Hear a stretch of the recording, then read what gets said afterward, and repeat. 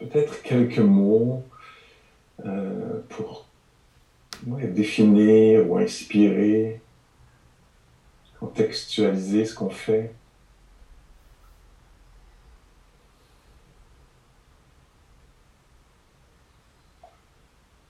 Donc, la qualité principale, comme vous le savez, qu'on va inviter, c'est la pleine conscience.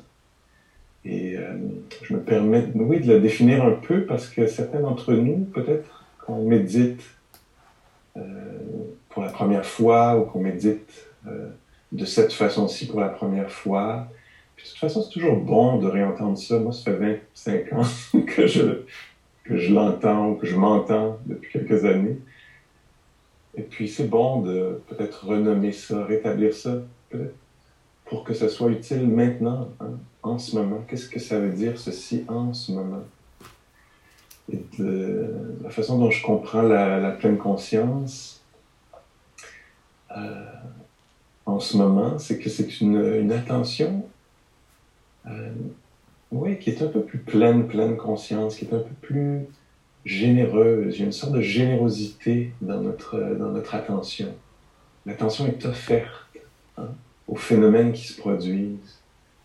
D'une façon généreuse dans le sens où on ne garde pas d'attention pour autre chose. Oui, je vais être avec la respiration, mais je vais quand même continuer à régler les choses de la semaine et mes relations, est-ce qui pourrait venir, est-ce qui était.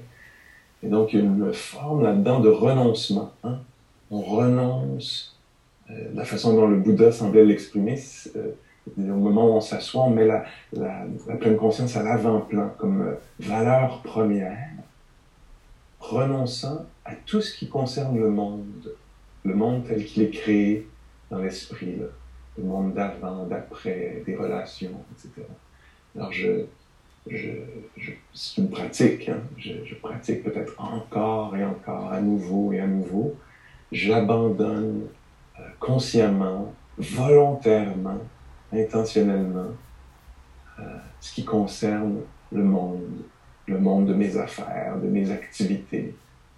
Et donc, quand ça revient, quand ça monte en moi, je veux dire merci, mais non merci. Pas en ce moment. Merci, mais non merci. Plus tard. Peut-être qu'on peut, oui, une sorte de promesse d'y revenir. Oui, cette obsession, je vais me vautrer dedans plus tard. Je vais m'en donner à cœur joie plus tard, mais pas en ce moment. En ce moment, on s'attarde à autre chose, à l'expérience vécue, au ressenti, à ce qui est éprouvé. J'emploie les mots de Gwenola ici, très juste, judicieux. Et donc, ouais, il y a une sorte de générosité, de renoncement qui est pratiqué. Là-dedans, on pourrait vite comprendre que je dois être quelqu'un d'autre, ressentir autre chose, hein, mettre tous mes problèmes de côté, puis là, être une sorte d'être humain neutre. C'est pas de ce dont je parle. Ce dont je parle, c'est de la fascination pour les histoires racontées. Alors oui, j'abandonne ça, mais c'est possible que je sois ici, assise, ici, avec une expérience de deuil ou d'incertitude ou d'appréciation, de joie, parce que les choses vont bien dans ma vie ces temps-ci, ou que la journée est belle, etc. C'est pas comme si je devais devenir absolument neutre. Non, on reste vivant. C'est juste que de façon habituelle, on ne va pas donner toute l'attention aux histoires racontées, à la narration, à la description de l'histoire de je. Ce qui se passe pour je, ces temps-ci, etc. Et donc, ça fait ressortir déjà un autre aspect de la pleine conscience, l'aspect phénoménologique.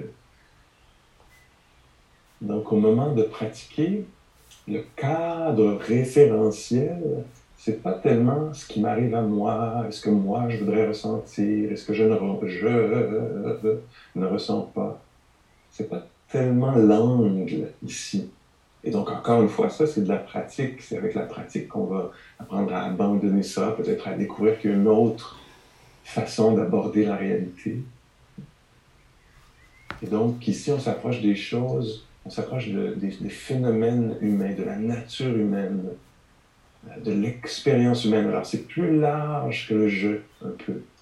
On s'intéresse aux phénomènes qui se passent dans la vie des êtres sensibles.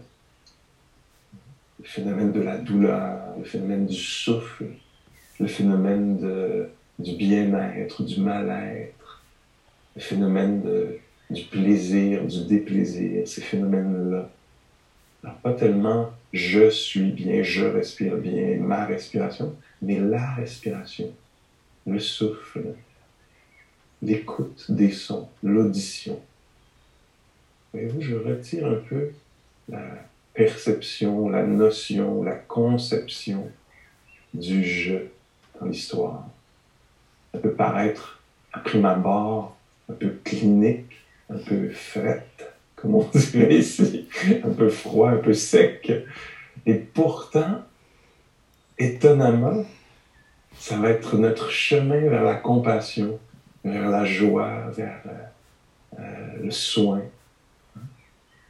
Alors, il y a un petit jeu, là, ça prend un peu d'exploration.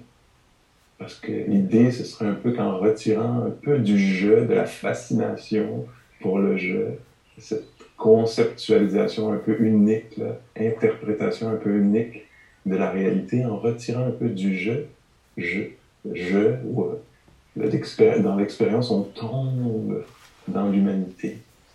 On réintègre l'humanité. On sort de notre petite cage dans laquelle on est enfermé. Là.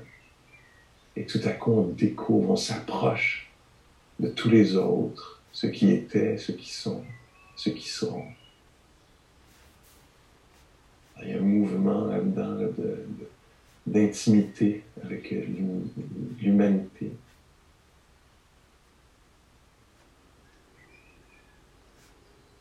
Donc une attention généreuse qui est donnée à la nature humaine, une vision un peu plus large des choses, là. Une autre vision, compréhension, qu'on décrit comme une compréhension sage, peut-être une approche, si vous voulez penser comme ceci, une approche, une façon d'approcher les choses. Alors on va jouer avec ça. Je ne vais pas imposer, ah non, je n'ai pas le droit de penser en termes de jeu. Juste, c'est de la recherche, de l'exploration. Ah, si ce n'était pas tellement à propos de moi, et des phénomènes humains, comme l'éparpillement, comme le calme, comme l'investigation, comme l'attention établie ou l'attention qui papillonne, qui n'arrive pas à se déposer. Alors une attention généreuse, les choses vues à travers le regard de la nature humaine. Puis peut-être une attitude amicale, aimante, si possible.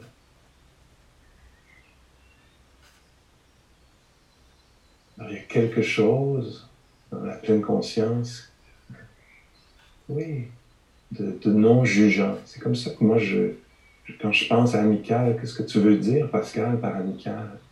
Ben, dans une relation amicale, au moment, là, d'être amical vraiment, là, d'un moment à l'autre, là, comme dans le moment de l'amitié avec l'autre, il n'y a pas de jugement.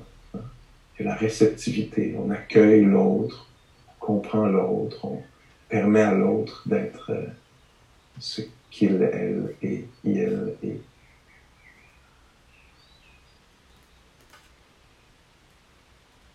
Donc c'est un peu dans ce sens-là, amical, qui permet, qui s'intéresse, qui s'approche, sans jugement, sans exigence. Tu devrais être autre chose, autrement. Je devrais ressentir autre chose. Alors il n'y a pas ça, il n'y a pas tellement la place pour ça dans la pleine conscience. Encore une fois, pas une imposition, une suggestion, une invitation, une inspiration, puis de l'exploration. Là. On va aller voir ça. Dans l'action, dans le ressenti, comment ça pourrait se présenter, une attitude amicale dans ce cas-ci, hein, quel qu'il soit, là, dans ces conditions-ci, ce matin, en ce moment, dans la rencontre avec l'expérience humaine. Ouais, alors ces 3 points peut-être, là. Puis voyons ce qui va en rester pour nous là, dans la pratique. On n'a pas à s'accrocher à ça. Je lance un peu des idées, des impressions, pour que peut-être il reste des échos.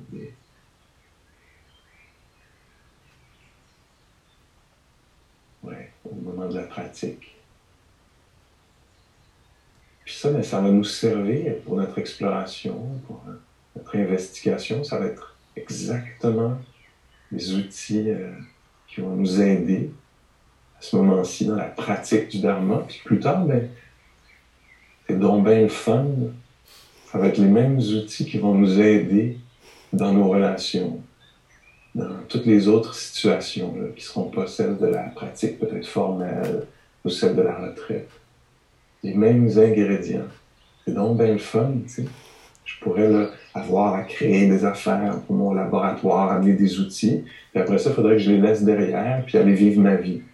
Mais non, ici, ce sont les mêmes choses, qualités qu'on développe, qui vont nous être utiles, qui vont nous être bénéfiques pour ne pas blesser les autres, tous les autres, pour ne pas se blesser, pour se protéger, protéger les autres plus tard. Super. OK. Alors on va pratiquer un peu de façon formelle, sans se rigidifier, accompagné par cette générosité, accompagné par cet angle de vue, cette invitation à entrer au cœur de la nature humaine, en temps réel, pendant qu'elle a lieu, de façon vécue, puis avec bienveillance peut-être.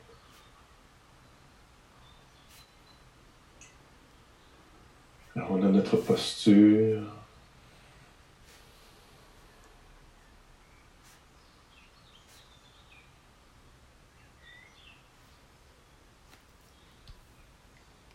Alors je vais vous inviter pour le chat, pour la conversation, tiens, petite note là avant qu'on entre là-dedans, à l'utiliser là, pour les questions techniques, pratiques.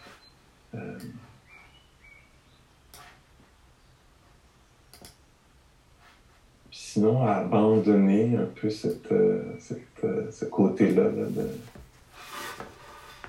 de la technologie pour être dans l'expérience. C'est tomber les mots, là, les cris.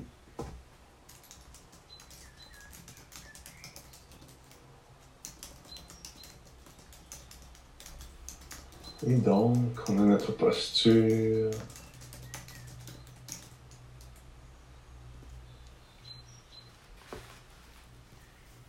Tiens, laissons tomber le nôtre. Le corps est dans sa posture. Le corps est vivant.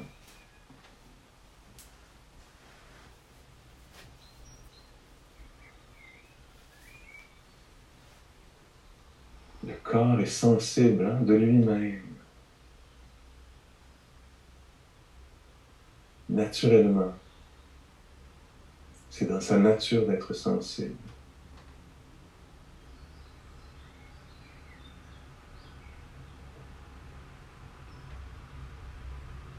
Et c'est aussi dans la nature humaine d'être conscient, consciente.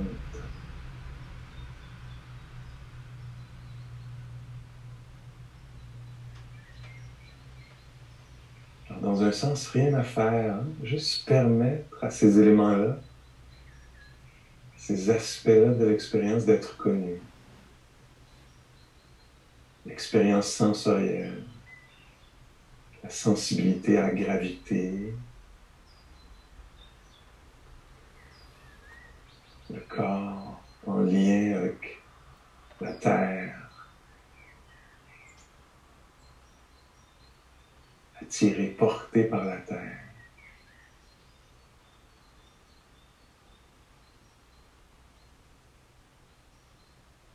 Un bout de terre reposant sur la terre. C'est un peu de ça dont il s'agit.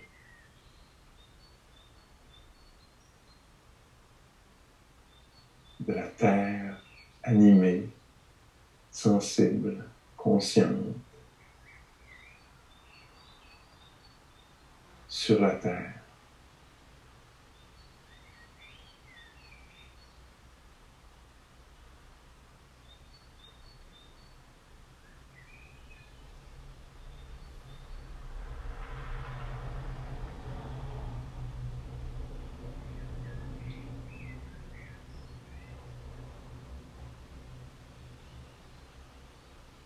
L'air, le souffle, vivant, conscient, éprouvé. Alors l'élément de l'air, le vent du souffle, l'air entrant dans le corps, le nourrissant, l'air en mouvement, faisant se contracter la poitrine, créant un moment d'expansion.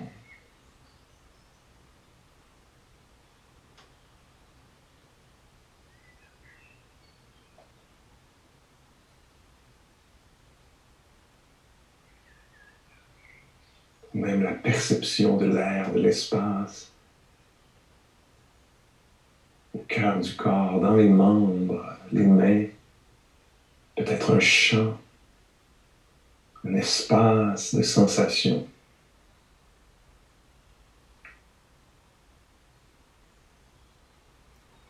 C'est un peu aussi ce que la science nous dit, hein, qu'il y a beaucoup d'espace dans les atomes.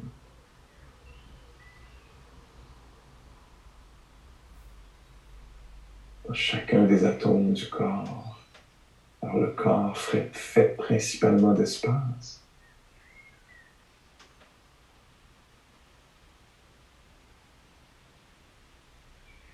Espace du ventre.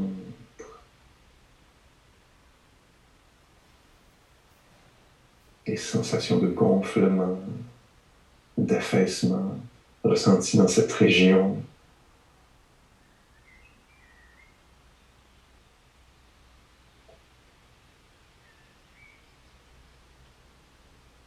L'espace du cœur.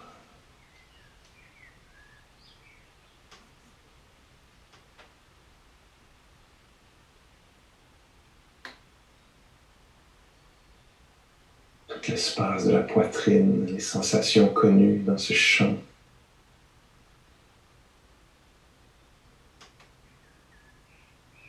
L'espace intérieur vaste. L'espace de la conscience. On en fait l'expérience maintenant.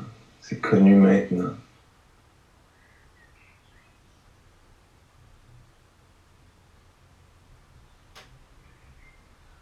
Le champ de la conscience, vaste, qui peut tout contenir, la détresse, la joie,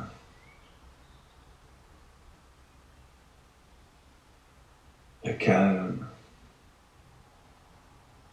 Il peut y avoir des armées là-dedans, des champs de fleurs qui apparaissent et passent. L'espace de la conscience, très vaste.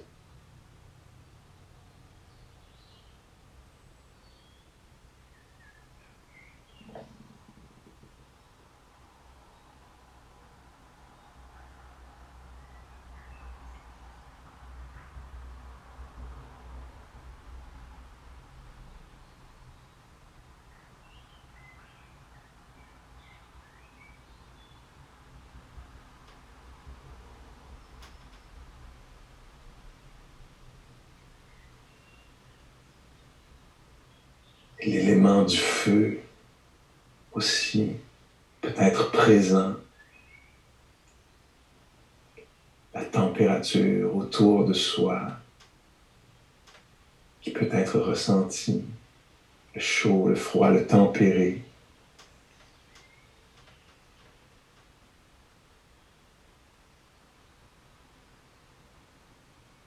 Extérieurement, intérieurement aussi, peut-être des régions plus chaudes, des régions plus froides, les extrémités, les doigts, les orteils.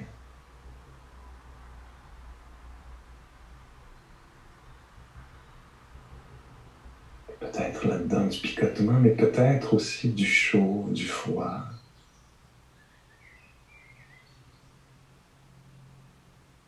Dans la poitrine ou le ventre.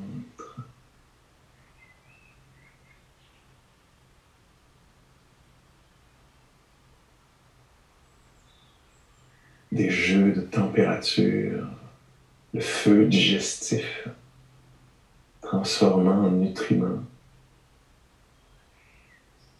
le petit déjeuner, transformant en énergie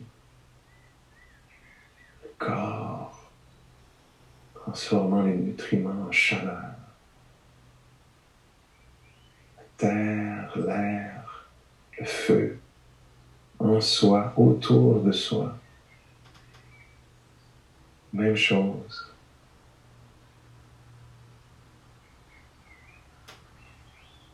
Le jeu des éléments, intérieurement, extérieurement. Pareil.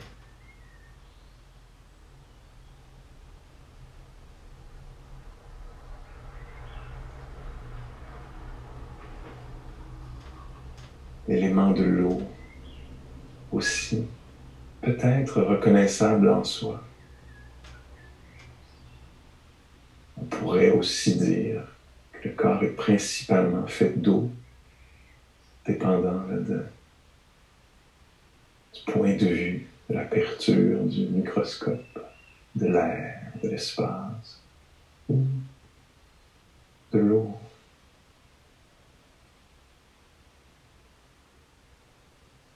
La peau hydratée, qui ne craque pas, ne s'éparpille pas, mais reste, scelle le corps. Et à l'intérieur du ventre, les organes humides. Dans le corps, le sang qui circule. Dans la bouche, la salive, les larmes. Dans les yeux. Tous les liquides du corps. Et la souplesse qu'on peut ressentir quand le ventre gonfle, hein, il ne craque pas. L'élément de l'eau créant la cohésion.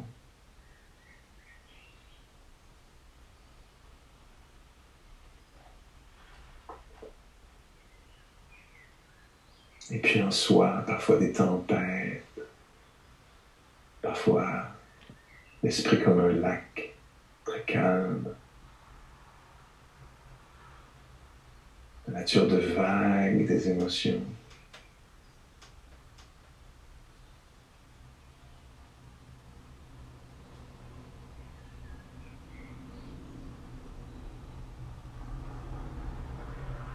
Conscient, consciente de la nature élémentaire, de ce qui se passe. L'eau, l'air, le feu, l'eau.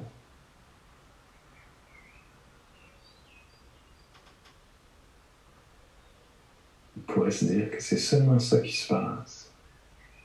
Le mouvement météorologique, naturel, dans le corps, dans le cœur.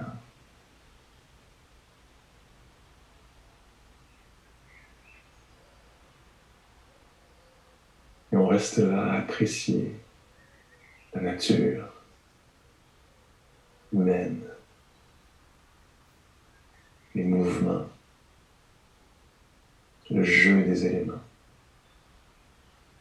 dureté, souplesse,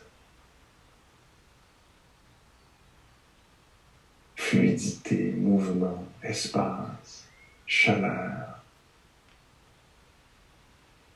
picotement, le jeu des éléments, contraction, expansion.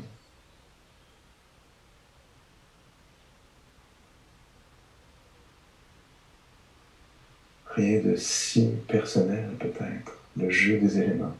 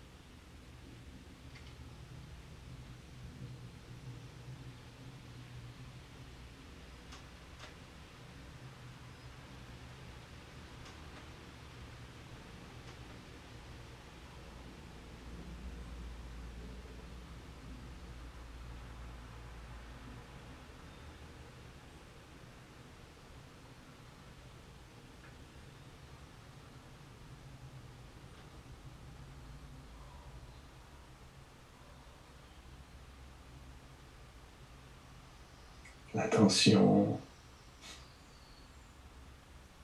aimante ou amicale, bienveillante, peut-être cette invitation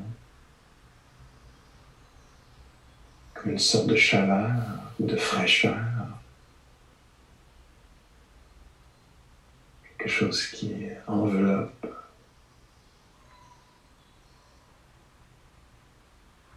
qui rend les choses un peu moins sèches.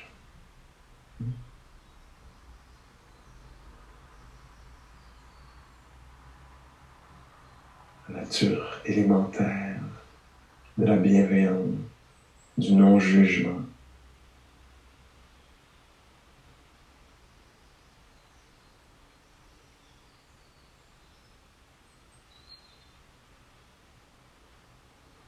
On peut s'abreuver à cette source-là.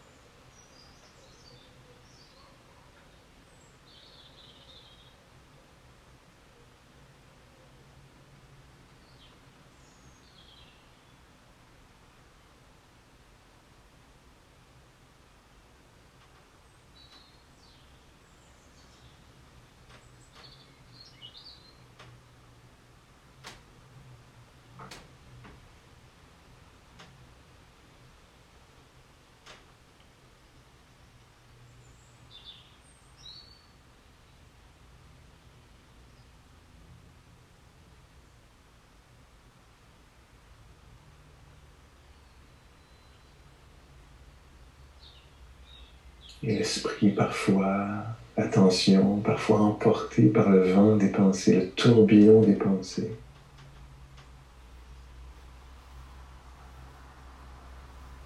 En présence, perturbé, le calme perturbé par les vents agitants des pensées.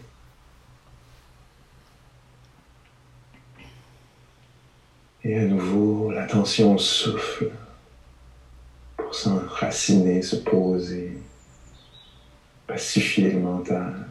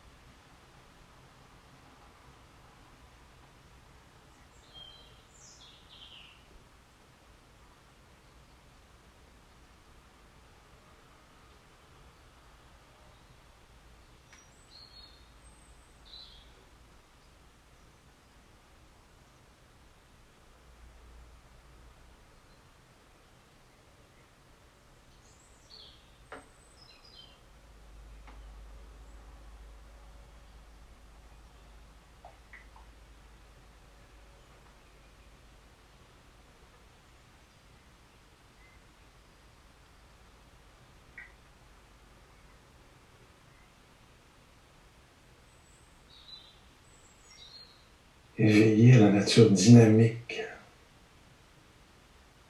des choses, des phénomènes, la vie dynamique en soi, dans le corps, dans le cœur, vagues d'irritation causant de la chaleur,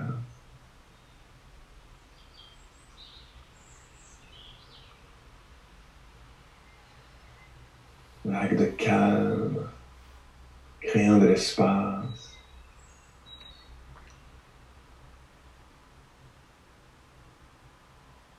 mouvements hormonaux créant chaleur ou fraîcheur,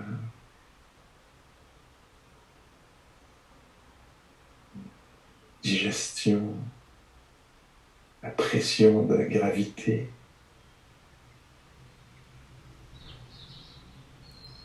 attentive, attentif,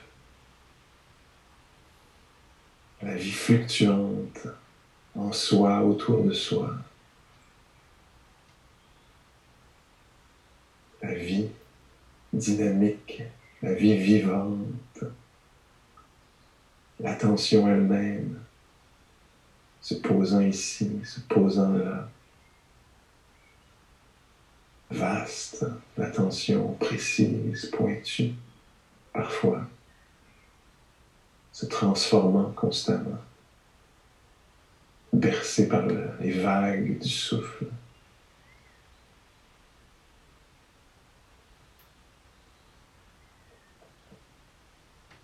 Encore quelques minutes de présence au jeu des éléments en soi, autour de soi, dans le corps, dans le cœur.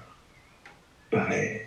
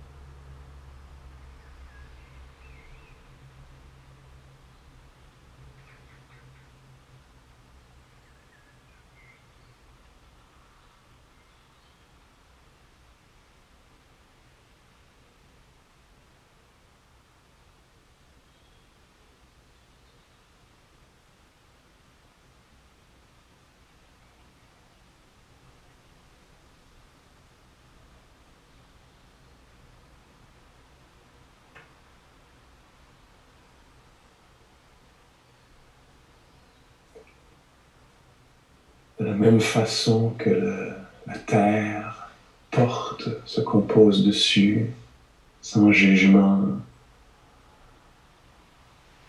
avec calme, compose sur elle quelque chose de beau, de laid, de gros, de petit. La terre porte, laissons l'esprit s'inspirer de la terre, de l'équanimité de la terre, recevant ce qui est là, tel que c'est. De la même façon que la pluie tombe également sur toute chose, laissons notre attention toucher, se poser sur les choses, également, de façon égale, sans jugement, sur les phénomènes, de la même façon que le vent souffle, également sur les choses qu'il rencontre. Laissons notre attention toucher, peut-être pénétrer les phénomènes de façon égale, sans jugement, sans favoriser, en connaissant ce qui est là, l'agréable, le désagréable, le subtil, le grossier.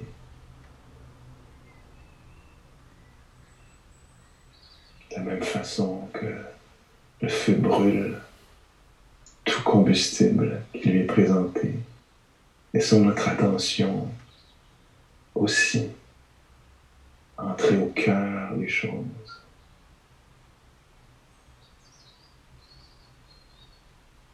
Juste un moment encore.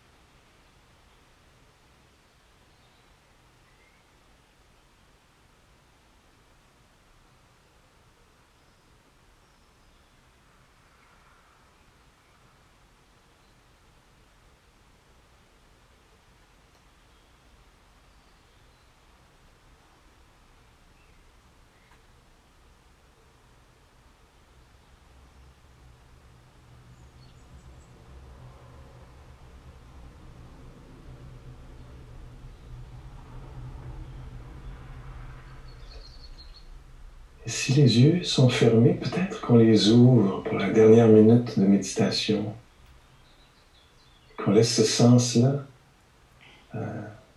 être éveillé et voir si c'est possible que ça ne gêne pas la présence, la pratique. Tout à coup, l'élément de la terre nous apparaît sous la forme de forme, de couleur,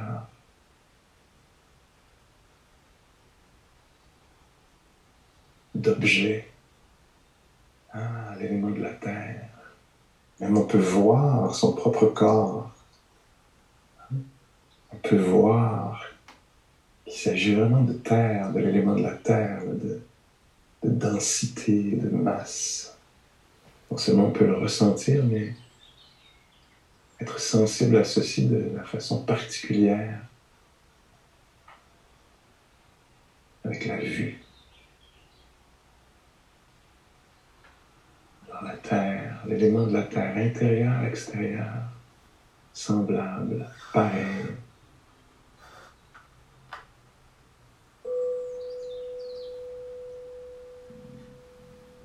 Les vibrations sonores, l'élément du vent qui prend la forme de la cloche.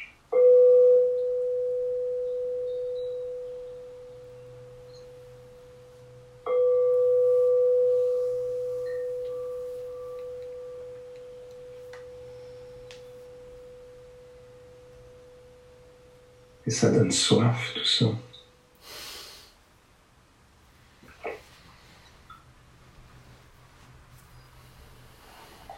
Ok, merci pour votre pratique consciente de cette expérience-là, à travers les sens, à travers la vue, à travers les sensations du corps, le toucher.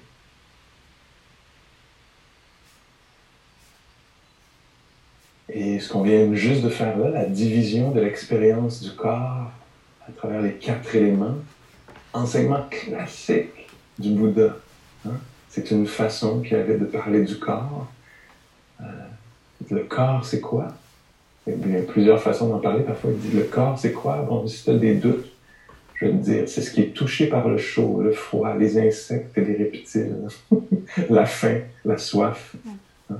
Alors, ce sont des expériences du corps. Là. Et il disait aussi, il parlait des 4 éléments. C'est très classique, ça, dans le premier fondement de l'attention. Si ça vous dit rien, oubliez ça, c'est pas très grave, mais je sais que pour certains d'entre vous, ça veut dire beaucoup peut-être. Et donc, dans le premier fondement de l'attention, quand on s'attarde au corps, ou dans ce premier aspect des 5 aspects de l'expérience humaine, le corps, les façons dont on est invité de pratiquer avec ça, c'est à travers une conscience de la posture. Hein? Donc, le Bouddha parlait de ça. Le corps, c'est quoi? C'est ce qui est assis, ce qui est parfois couché, ce qui marche, ou ce qui est debout. Et donc, on peut s'intéresser à l'expérience du corps à travers la posture. Simplement, incroyable, très basique, primaire, simplement savoir qu'on est assis quand on est assis, c'est déjà mettre fin à une certaine confusion. Parce que parfois, étant assis, je suis, je ne sais pas, courant sur une plage quelque part. J'ai oublié, je ne sais pas, je suis confus. Je me vois là-bas, couché là-bas, marchant là-bas, debout là-bas, alors que je suis assis ici. Et donc devenir conscient de la posture. Qu'est-ce qui va m'arriver plus tard? Comment est-ce que je vais mourir? Ah, couché là-bas, non. Assis ici. Alors une sorte de clarté à propos de ce qui se passe. Pas se faire avoir, se faire enfiroiper, se faire prendre par le vent des pensées, le vent ascendant ou descendant, la spirale, les turbulences que provoquent les pensées. Donc en revenant à ce premier aspect qui est le corps, par la posture, l'attention à la posture, pas dans le but de l'améliorer, hein, juste dans le but d'être consciente, conscient, comme un socle à la conscience. La posture, les activités du corps, le souffle. Quand le Bouddha nous parle de ce premier aspect de notre expérience, il nous invite à être attentif, attentive au souffle pour noter peut-être la nature changeante, dynamique des choses. Hein? Dans le souffle, ça devient très clair. Dans l'audition, tout aussi bon. Si on met même quelques secondes, quelques moments, on donne généreusement, amicalement, curieusement l'attention à l'audition, qui est un phénomène physique, là, on va se rendre compte que c'est variant, qu'il y a des variations, des fluctuations, apparition, disparition de son, mais même de l'audition elle-même. On entend, puis tout à coup, on pense à quelque chose. L'attention est partie ailleurs, et on entend à nouveau. L'audition réapparaît. Et il nous invite aussi, dans notre investigation du corps, dans notre exploration de ce premier aspect de l'expérience, à passer par les 4 éléments. Vous me direz peut-être, c'est un peu archaïque. Il y a beaucoup plus d'éléments maintenant, il y a toute une charte des éléments. Mais ceux qu'on peut sentir, là, je ne sais pas si on peut sentir le radium et le sélénium. Et je ne connais même pas, j'ai oublié la liste, excusez-moi. l'uranium en soi. On pourrait avoir une liste beaucoup plus complète là, du corps à travers la charte des éléments, mais nous, on va passer par ce mode archaïque, les 4 éléments, parce qu'on peut les sentir.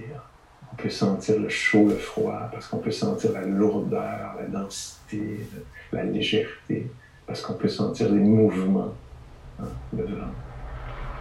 J'ai nommé le feu, la terre et l'eau. Puis parce qu'on peut sentir aussi la cohésion qui vient avec l'eau. L'image qui est utilisée dans les textes, c'est, imaginons de la farine sur une surface et on souffle dessus. Il n'y a aucun élément d'eau. Hein. Ouh, la farine part dans toutes les directions. Si on ajoute un petit peu d'eau, tout à coup, il y a une cohésion. Hein. Alors c'est une des caractéristiques de l'eau, de créer la cohésion. Alors quand on est assis ici, s'il passe un coup de vent dans la maison, tout à coup les cheveux, la peau, le nez ne partiront pas, hein, ils vont rester là parce qu'il y a la cohésion de l'eau qui fait que le corps, la peau est hydratée et scelle. Le corps garde ensemble le corps. Gluant. Le glu, le col. Mais c'est aussi l'élément de l'eau, c'est le fluide, c'est le mouvement du peut-être qu'on sent le ventre qui s'étire, l'expansion du ventre. Cette fluidité-là, hein, ça ne craque pas. Il y a une sorte de fluidité. Le Bouddha utilisait les éléments et il disait lui-même, c'est pas moi, là, donc ça vient tout de lui. Même les éléments, là, à la fin, je ne sais pas si vous étiez toujours là ou intéressé par ce que racontait la voix, qui était la mienne. Mais c'est le Bouddha qui parle à Rahula, son enfant, qui est un enfant, on peut s'imaginer 8 ou 9 ans, qui dit à Rahula, pendant que Rahula s'impatiente parce que c'est trop long, attacher les bottes et mettre son habit d'hiver. Je ne sais pas si c'était le cas. Et il lui dit, laisse ton esprit être comme la terre, Rahula. Laisse ton esprit être comme la terre qui porte ce qui lui est présenté, enseignant à son enfant l'équilibre intérieur, le calme, l'équanimité, en utilisant les éléments. Rahula, laisse ton esprit être comme le vent qui souffle sur toute chose. Laisse-toi connaître ce qui est là, l'agréable, le désagréable. Rahula, laisse ton esprit être comme la pluie qui tombe également sur toute chose. Hein? Laisse-toi connaître ça. Oui, là, il y a le rhume, la fièvre qui traverse ton corps. Là, il y a le soleil qui te réchauffe. Des choses agréables, des choses désagréables. Ton attention est comme la pluie, tombe sur toute chose.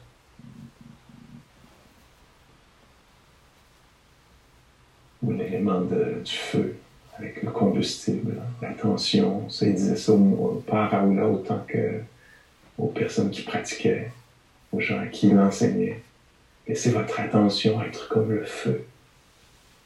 Brûler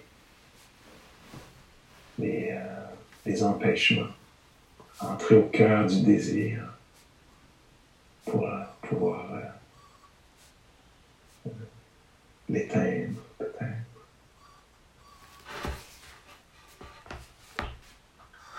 Laisser faire de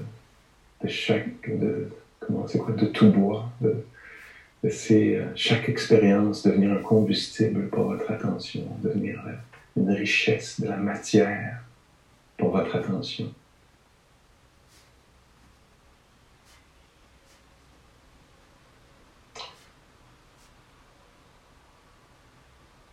Et si je reviens aux 4 éléments concernant le corps, qui est vraiment le premier aspect dont je veux parler ce matin, que je veux qu'on explore ensemble, quand il utilisait la division en 4, par les 4 éléments, il disait lui-même, et ça, donc ça, c'est ses mots à lui. Il disait de la même façon que le boucher va couper, après l'avoir tué, la vache en morceaux et va s'installer au coin de la rue. Il dit vraiment ça, là, à l'angle, à l'intersection, au marché, là, pour vendre les morceaux. Et qu'à ce moment-là, personne ne va voir une vache, personne ne va dire « je veux de la vache ». Les gens vont dire « ah tiens, je veux du... » Je connais pas très bien les viandes, là, mais je veux du foie, je veux du aidez-moi quelqu'un, je veux de la viande hachée, je veux de l'ossobuco, je veux du tourne-dos, je veux de la bavette. Excusez-moi, j'ai vraiment très peu de connaissances autour de ça. Et donc, de la même façon, en utilisant les éléments, quand on aborde le corps, on va pouvoir se libérer de l'attachement, de l'agrippement, de l'identification au moi, je, à moi, mien, de cette façon unique qu'on a de voir les choses autour de ce premier élément. Alors, c'est une façon de déconstruire ce qui est mon corps. Et puis quand on y pense, ben, on reconnaît ça dans la science, là, quand on va voir le médecin et que le médecin nous parle de notre foie, du foie, le foie, c'est ceci, le système digestif, le système immunitaire. Et quand on passe par là, ça peut nous apparaître un peu moins personnel. Hein? Oui, j'ai la grippe ou j'ai tel diagnostic, je vis telle maladie, mais c'est le foie qui est attaqué, ou le système immunitaire, ou le cerveau réagit comme ceci. Dès qu'on divise un peu l'affaire, ça nous apparaît un peu moins personnel. On n'est pas insulté si on nous dit que le foie, ceci, le cœur, cela. On ne le prend pas si personnel, de cette façon-là. En tout cas, je ne sais pas, c'est peut-être un peu bancal ce que j'amène, mais... Donc le Bouddha enseignait, nous invitait à s'approcher de notre expérience, l'expérience du corps, à travers le cadre référentiel, les lunettes des 4 éléments, pour voir la nature de ça, le naturel de ça. Puis aussi pour faire le lien, là, qui peut nous être très important dans ces temps de crise climatique, là, après ces décennies là, d'avoir vu la nature, comme l'environnement comme quelque chose d'extérieur. Alors, en pratiquant, en s'approchant des éléments qui sont en nous, ça nous relie à la terre, ça nous relie à l'air, à l'eau. Il enseignait comme ça, ces éléments-là, intérieurement, extérieurement, la même chose. Dans ses discours, on peut lire, le Bouddha dit ça, parfois, mes amis, parfois, il n'y a plus du tout de vent. Cet élément-là n'existe plus, là. Il est disparu. Il n'y a plus de mouvement d'air au milieu de la canicule, là. Tout à coup, ça ne bouge plus l'air. Et parfois, wow, l'élément du vent, incroyable, détruisant tout sur son passage. Intérieurement, extérieurement, la même chose, pareil. En soi, parfois, plus aucun mouvement, plus de vent. En soi, parfois, oh, turbulence incroyable. L'élément du vent, intérieurement, extérieurement, même chose. L'élément de la terre, parfois, tellement présent. Dureté incroyable. Tremblement, craquement de la terre. Plus d'éléments de l'eau. Même chose dans le corps, dans le cœur, parfois, la dureté. Parfois, inondation, que de l'eau. Dans l'histoire du monde, je pense qu'il disait même ça. Il y a un moment où la terre recouverte d'eau, plus possible de voir l'élément de l'eau, de la terre. que de l'eau, inondation. En soi, pareil, les larmes qui coulent, les vagues d'émotions,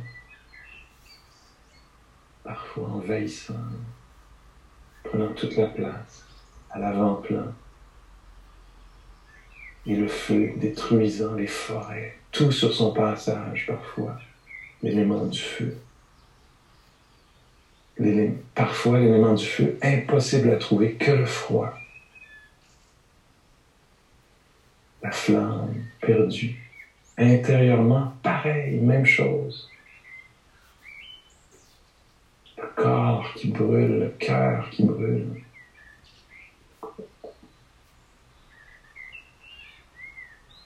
Et quand il dit à l'intérieur, à l'extérieur, même chose, c'est pour qu'on se dégage de l'identification. Ceci est à moi, ceci est extérieur à moi. Je vous propose que oui, ça peut être utile parfois, mais que ça peut être bon de relâcher ça. Et je me souviens, Annie Nugent, une enseignante avec qui j'ai beaucoup pratiqué, dans les longues retraites, Annie était souvent là, et souvent on l'entendait, hein, au cœur de la méditation, après plusieurs semaines de silence d'Assise. Elle disait en anglais, avec son accent anglais, très beau, sud-africain, je pense. Elle disait « Lump of earth ». Elle disait juste ça, un tas de terre, pour remettre les choses en perspective. Alors que moi, j'étais assis au milieu de « Oui, mais est-ce que je pars? Est-ce que je reste? Qu'est-ce qui va m'arriver? Est-ce que j'y vais arriver? Comment je me compare aux autres méditantes, méditants? » Lump of earth, petit tas de terre, reposant sur la terre. Ah, voici une autre interprétation des choses qui peut dégager un peu l'esprit. Hein? Puis parfois même, elle disait, toujours dans l'imagerie du Bouddha, « lump of meat », petit tas de chair, petit tas de viande. Alors là, ça coupe, hein, ça vient couper au milieu de la production mentale, de la fascination pour l'histoire du jeu. Petit tas de chair reposant sur la terre. Okay. Alors, pause de l'assise, l'heure de la marche pour les chats, pour les humains, pour les canets. Et donc, dans la marche, cette invitation va être élémentaire. Hein? Alors, le mouvement très clair, hein? Le pied, ce que j'appelle le pied, là, que je vois d'une façon solide et permanente, tout à coup, c'est une expérience de lourdeur, de poids, de dureté, l'élément de la terre. Et quelques secondes après, ça devient le vent, ce pied. Hein? Se transforme, l'expérience du pied se transforme complètement. Il va de moelleux à dur, à expression de mouvement de l'air, la fluidité dans le mouvement, l'arrêt tout à coup, le corps s'arrête. Et donc, comme vous le savez, plusieurs d'entre vous, la marche méditative, dans la pratique bouddhiste, la marche formelle, c'est quelques pas dans un sens et quelques pas de retour dans le sens contraire, sur un très petit sentier qui peut être, si vous pouvez voir chez moi, le corridor, le petit corridor de l'appartement qui craque. L'élément de la terre est très présent chez moi dans le corridor. Quand je marche sur le vieux plancher, cric, crac. L'élément où je pourrais le présenter comme l'élément de l'air, hein, les vibrations sonores. Et donc, la terre se déplaçant sur la terre. Alors, si vous voulez jouer un peu avec ça, quelques pas dans un sens, dans la maison, l'appartement, le jardin, sur le trottoir, quelques pas dans l'autre, très, très attentif à la nature dynamique, au mouvement des éléments, au jeu des éléments dans le corps. Peut-être aussi on verra ça dans l'esprit, le tourbillon de la pensée, la dureté dans le cœur, la chaleur, le rayonnement du cœur. OK? Alors une exploration élémentaire des choses, puis on se retrouve en 25 minutes. Thank you for listening. To learn how you can support the teachers and Dharma Seed, please visit dharmaseed.org/donate.